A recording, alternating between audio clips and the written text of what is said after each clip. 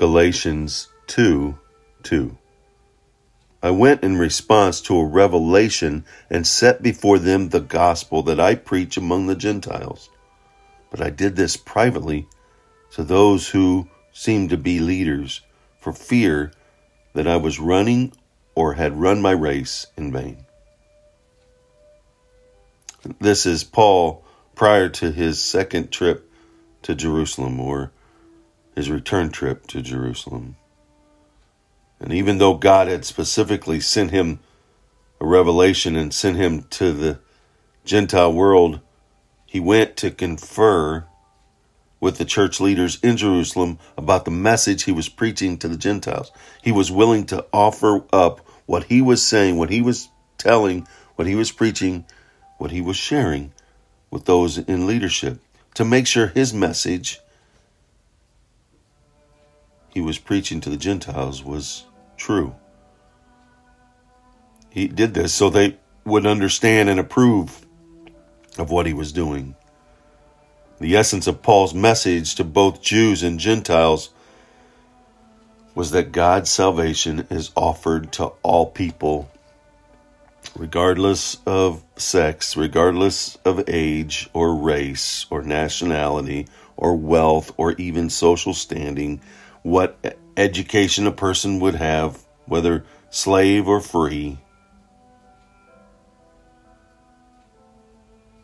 Anyone and everyone can be forgiven by trusting in Jesus.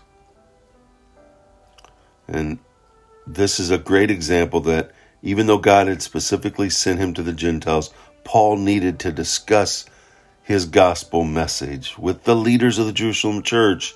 This meeting prevented a major split that could have happened in the church, and it formally acknowledged the apostles' approval of Paul's preaching. Sometimes we avoid conferring with others because we fear that problems or arguments might develop as a result. And instead, we should be open, and we should openly discuss our plans and actions with friends, with mentors, with counselors and advisors, our trusted brothers or sisters in Christ.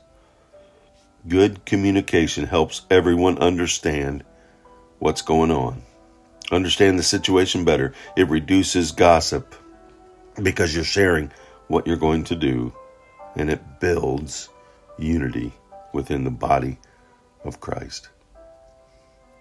Share what God has laid on your heart with those that you trust, and listen to their counsel. And then walk forward. Paul got the call and shared it with all. That's an example we need to follow. Now go off on your own. Not to go because God has called you, but not elevate it to others to ask, is this from God or is this from me? Go out, make it a wonderful, God-filled day, listening to God's call, and then share it with all. And then watch God use you to make a difference in people's lives. He did it. Let's do it.